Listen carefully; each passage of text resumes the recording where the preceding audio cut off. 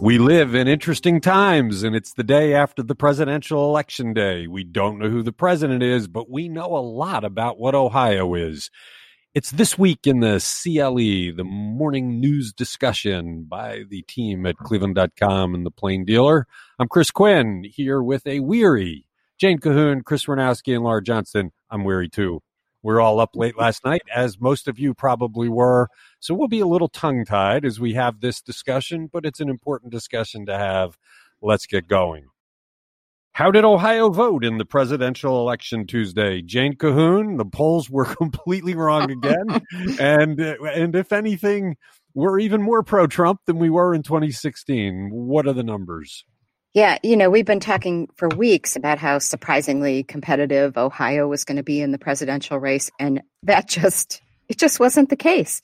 So Trump was able to match his 2016 victory, winning by 8 points. The final percentage was Trump 53.4 and Biden 45.2.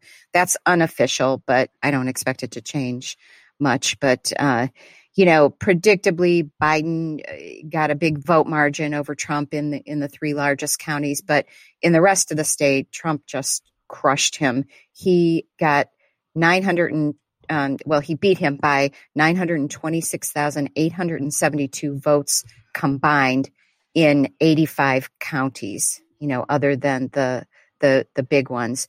Biden got about 67% in Cuyahoga County, which is a little up from what Hillary Clinton got 4 years ago. He got about 65% in Franklin County, also better than Clinton, and same thing in Hamilton County. He got 57%. But the red counties just got even more red for Trump. He won at least 80% of the vote in 8 counties. And overall, he won 81 of the 88 counties. So the only ones in the Biden column were Athens, Cuyahoga, Franklin, Hamilton, Lucas, Montgomery, and Summit. And he carried at least 60% of the vote in 71 counties. So a couple things. One, It was fascinating that Cleveland did not turn out. I mean, it was just surprising how low the turnout was in Cleveland. But two, the 8% is exactly what Sherrod Brown won with a couple of years ago. And I'm wondering if Ohio is just boring and likes incumbents.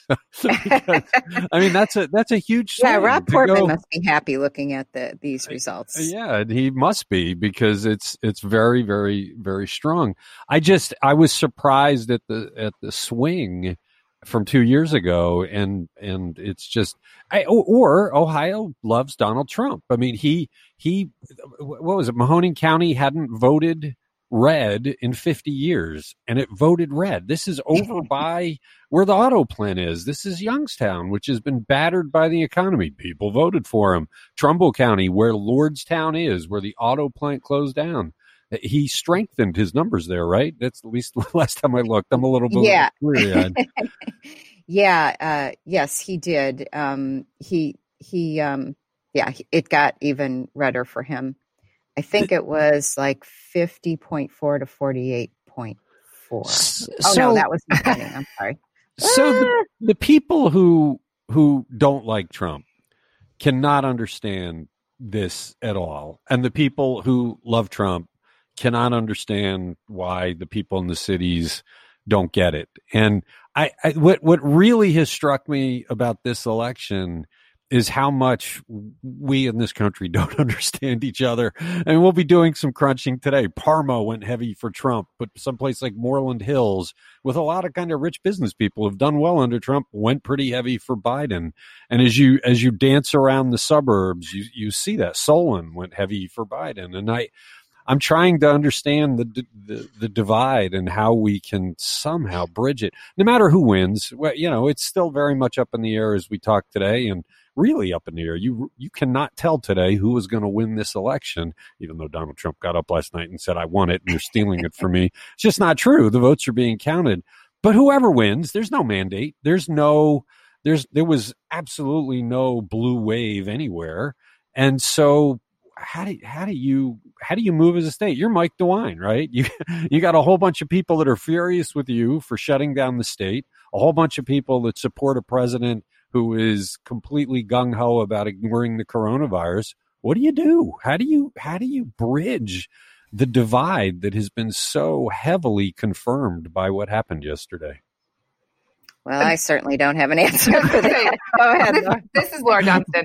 I was thinking about Mike DeWine's letter this morning that he sent out on Sunday, and we talked about on Monday's podcast, asking for, partisan politics to be put aside and for people to work for the good of the state. But my opinion is that the showing yesterday and the decisive victory that Trump had in Ohio shows that there's a lot of people that don't want to put aside partisan politics and come together on the coronavirus. They don't think that it needs to be addressed. Really, they're just kind of like, let's just live our lives. I'm not saying everybody who voted for Trump. Come on, look, Laura, the people on the other side, they want their kids to prosper. They want to have health care insurance. I agree, but I think we're very far apart on the coronavirus as well as a lot of other things. Yeah, but is that because we don't have anybody trying to unite people and come up with a compromise way forward? We just talked about DeWine's trying to unite us. I just don't think it's working. Well, but DeWine really hasn't tried to unite us. He keeps trying, pretty phrases. Let's get together. Let's get together. That's not the leadership I'm talking about. Look, if DeWine had actually figured out, if he had had his health department figured out exactly how it's spreading, and just say, for example, that we find out that there's a huge spread in bars, right? Well, you might be able to go to the people that oppose shutdowns and say, look, here's where it's spreading. Here's how many people have died because of bars being open. What if we just close the bars? Compromise. We won't shut down any other businesses. We'll just shut down the bars. There's no conversation like that taking place. It's just, please, people, wear a mask. Please don't get together in groups at your home. That's not compromise. That's not leadership. There are a whole bunch of people apparently in rural areas that don't want to wear masks. Not quite sure why, but is there a way to have the conversation? You're listening to This Week in the CLE. How red is Ohio after the presidential election Tuesday? Jane Cahoon, we were a red state after 2016 by 7% margin, and we're a red state this morning with an 8% margin. But we also wondered before the election whether the state legislature might become less red, that the supermajority might go away, and if anything, the opposite happened. So it seems like Ohio, there is no question now over where Ohio stands. Right. I mean, we've talked a lot of, trying to speculate about the House Bill 6 scandal and how that involved Republicans, ramming through this corrupt bill and, what kind of an effect it would have.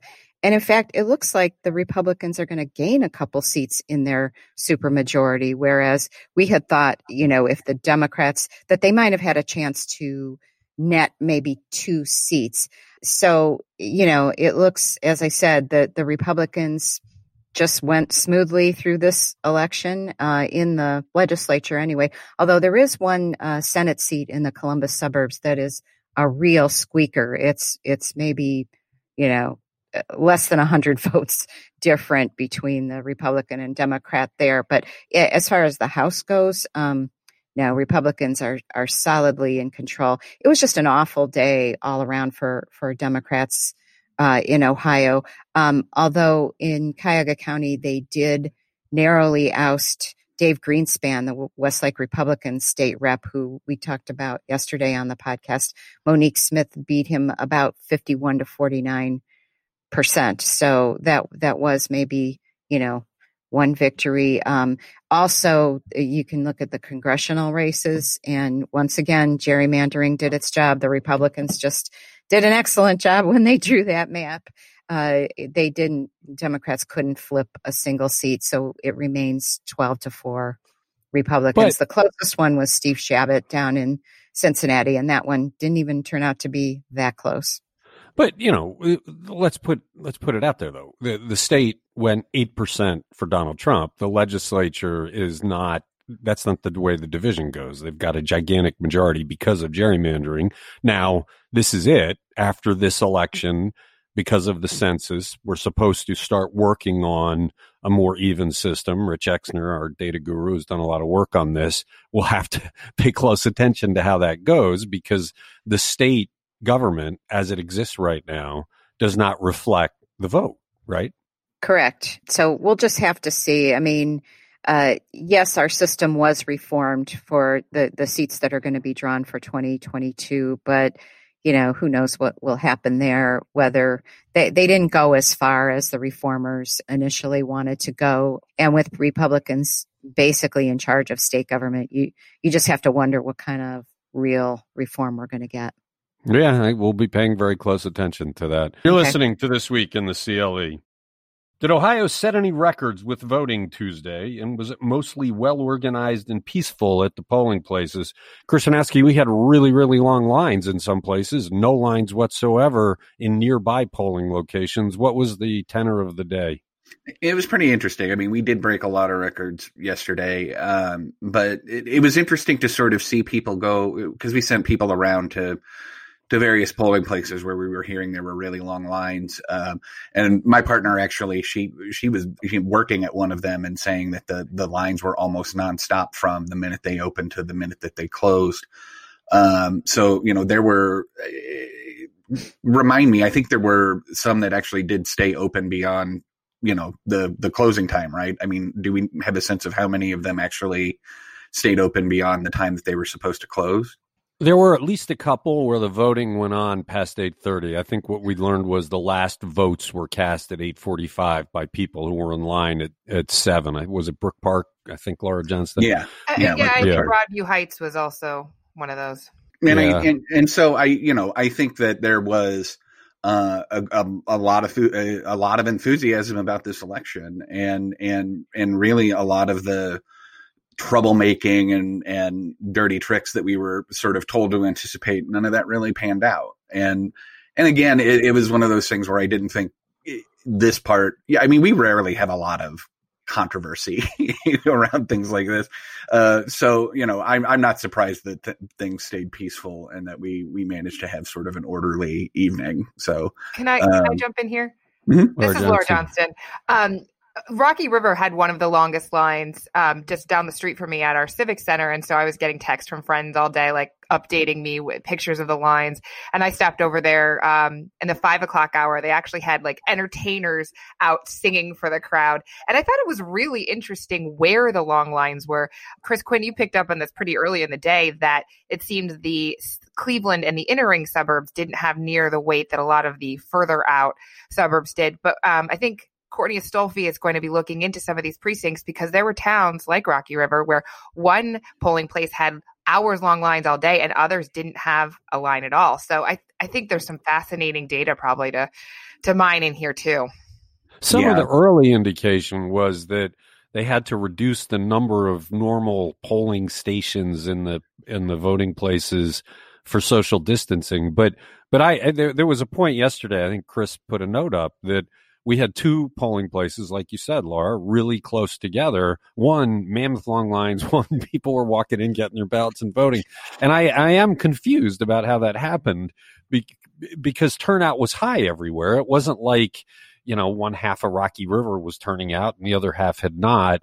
I think what you could see in some of the inner ring is a lot more people, a bigger percentage of the registered voters had done early voting than you sometimes saw out in the outer ring. But yeah, we've got to get to the bottom of that. I'm sure the elections board would like to do it. I do think we need to tip our hat to them. They were in the jackpot on this thing, and the election went pretty smoothly, right? I mean, it's a presidential election. There's always going to be some kind of lines. Does anybody think that the Board of Elections made mistakes? I didn't really hear much of anything, no real complaints. And I do think it's interesting that we had a record number of absentee and early votes too, which we had stories about last night. And I think that the majority of votes in Cuyahoga County were early votes. Yeah, that's true. That's true. Okay, you're listening to This Week in the CLE. How did Donald Trump do in industrial counties like Trumbull, where the Lordstown plant closed, and Mahoning, which voted Democrat in every presidential race since the early 1970s? Laura Johnston, I think looking at this as a rural-urban divide may be too simplistic. We're going to have to take a deeper dive into what is separating the Trump voters from the anti-Trump voters. I was shocked, frankly, to see Trumbull and Mahoning do what they did. Yeah, this is really interesting. And we can't say that people weren't paying attention here because Trumbull and Mahoning counties have gotten a lot of attention over the last 4 years because Trumbull went red for the first time in 2016 for Trump. And I don't think people expected it then. They've been studying it ever since. Well, Mahoning, just to the south of Trumbull, went red for the first time since 1972. According to Rich Exner, our data guru, this is the closest unofficial tally for a county in Ohio right now. That's like a difference of 2,255 votes. But it flipped red. We actually had a story earlier the night that called one red, one blue, and we had to rewrite that story. Julie Washington did it. Mahoning is home to Youngstown and Lordstown, which has been this big focus with the loss of the GM plant and the gain of Lordstown Motors, which is making electric trucks. Remember, not only did Trump show off this truck at the White House with Rob Portman and some other people, Vice President Mike Pence visited Lordstown and talked up how the president was bringing jobs back to blue collar workers. We talked to some folks there, and they weren't all entranced with Trump, but apparently the majority was, and thinks that he's doing a good job bringing people back or bringing jobs back to this area. They were even talking about it on NBC last night, specifically about Lordstown Motors and some other businesses that are coming. So yeah, this is a fascinating microcosm of Ohio that the whole country wants to figure out. And yet in the cities, people are dead set against Trump. And it's just it's a very interesting situation that's evolving in Ohio. I'm not sure how it'll rectify. Okay, you're listening to This Week in the CLE.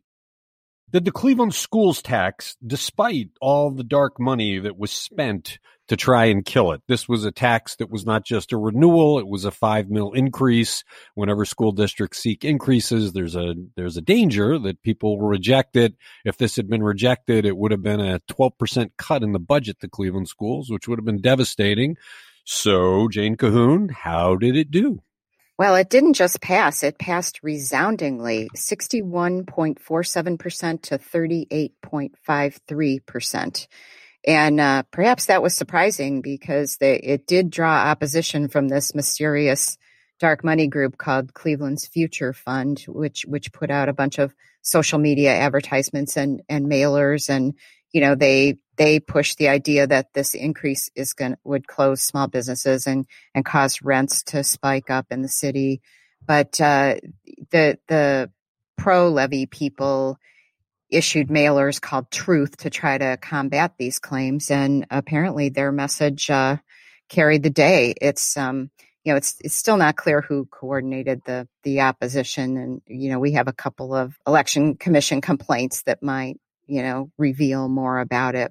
But suffice to say, the Cleveland schools people are really, really happy today. Well, I think most people who care know who was behind the dark money campaign. You just can't say it because it's not in the public record. And I do wonder now, when they go into Cleveland to seek abatements for their properties and to seek deals in Cleveland City Hall, what kind of obstacles they're going to run into. Because a lot of people thought that this campaign was pretty underhanded and sneaky. On the other hand, these are people that own businesses in Cleveland, and we're going to end up paying a lot more money. And that's the democratic process. You get to debate a tax. The dark money allows them to do it from cover, which I think is what annoyed so many people. We did have a story of a landlord who was very upfront with his tenants. If you pass this tax, my taxes are going to go up and I'm going to raise your rents. And so we'll have to see if that happens. But I'm sure Eric Gordon is breathing much easier today. Layla Tassi, our columnist, did a wonderful piece on him over the weekend about the struggles of dealing with the coronavirus. So it's a good day for Cleveland schools. You're listening to This Week in the CLE. Did voters put their faith into the Cuyahoga County library system or the Greater Cleveland Partnership of Business Interests when it came to a tax for the library? Laura Johnston, Greater Cleveland loves its libraries. We love our libraries so much. We have multiple branches and multiple systems. But yes, the library took the win yesterday. Pretty overwhelming, with about 60% for this $1 million increase. It was the first time in 12 years that the Cuyahoga County Public Library has been on the ballot.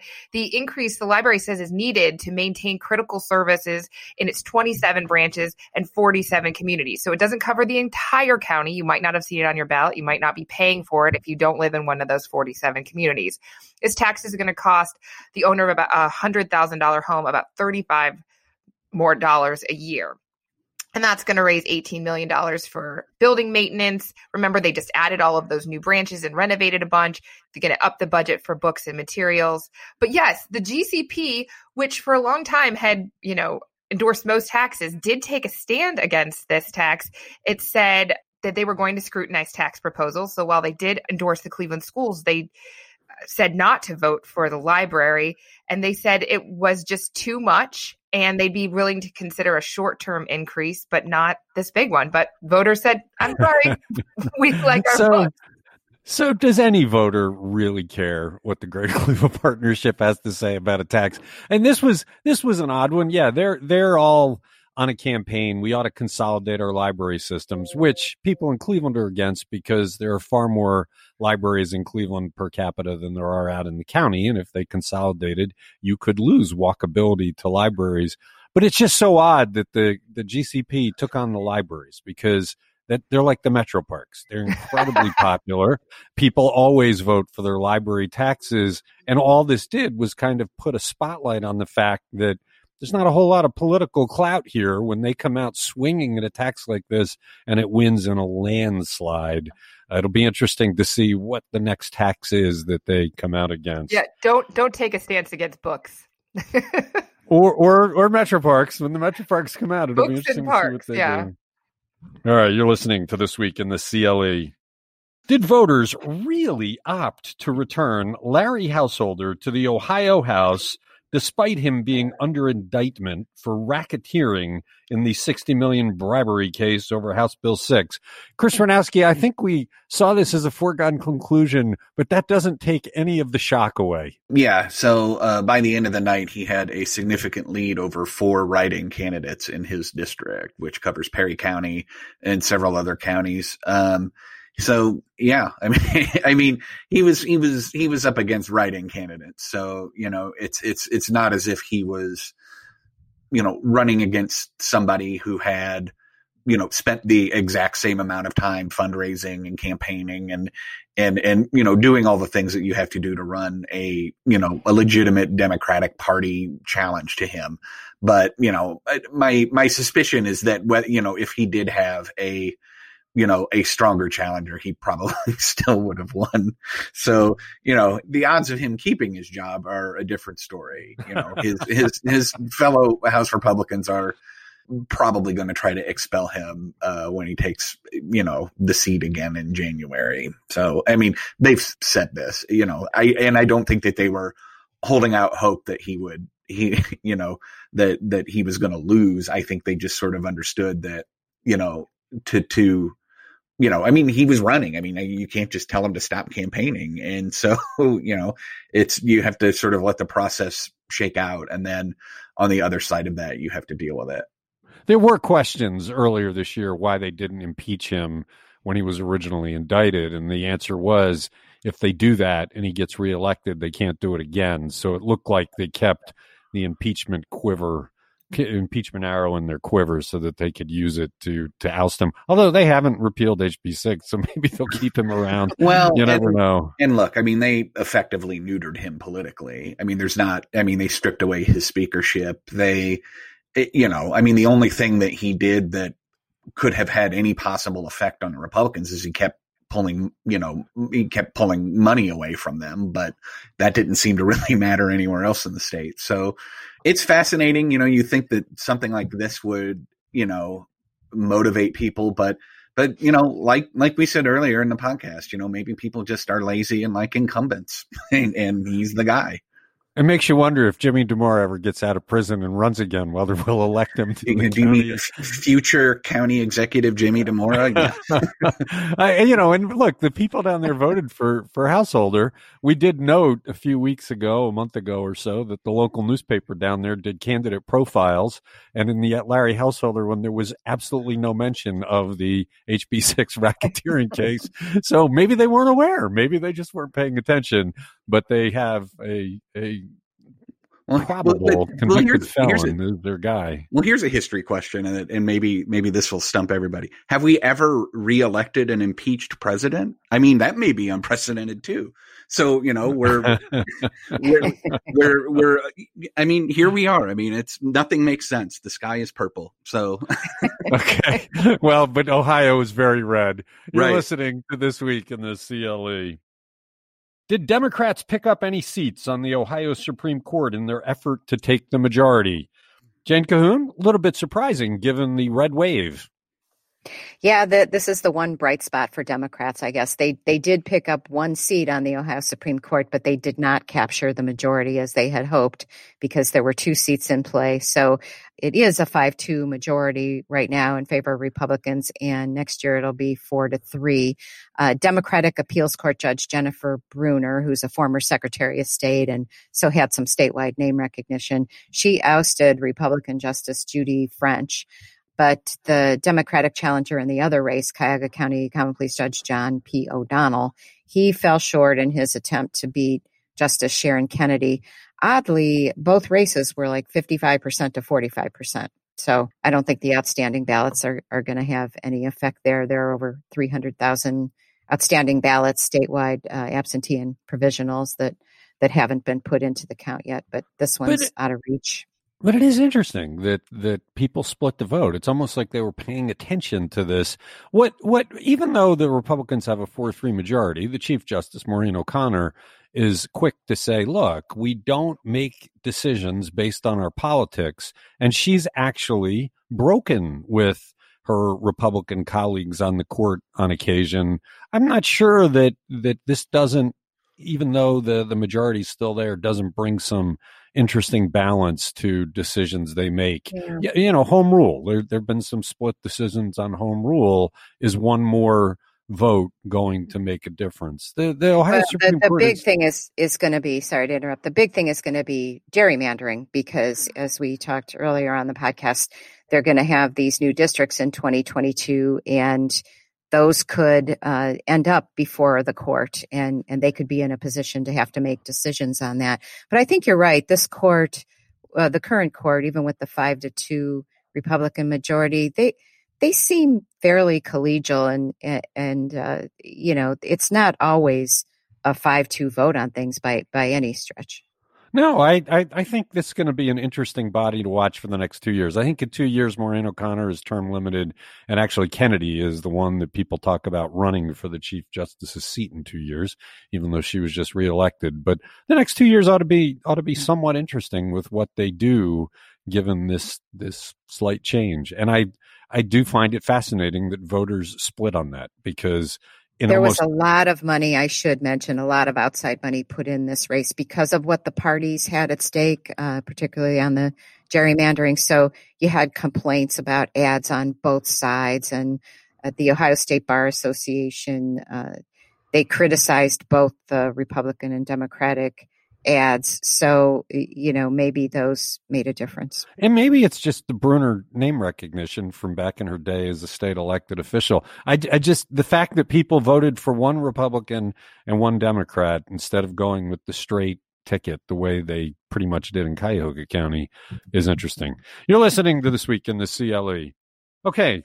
That's a end of a bleary-eyed podcast. I know we're all going to hit the wall at about 2:30, 3 o'clock, so we got a lot of work to do in the next few hours. Thanks, Laura. Thanks, Jane. Thanks, Chris. Thanks to everybody who listens to This Week in the CLE.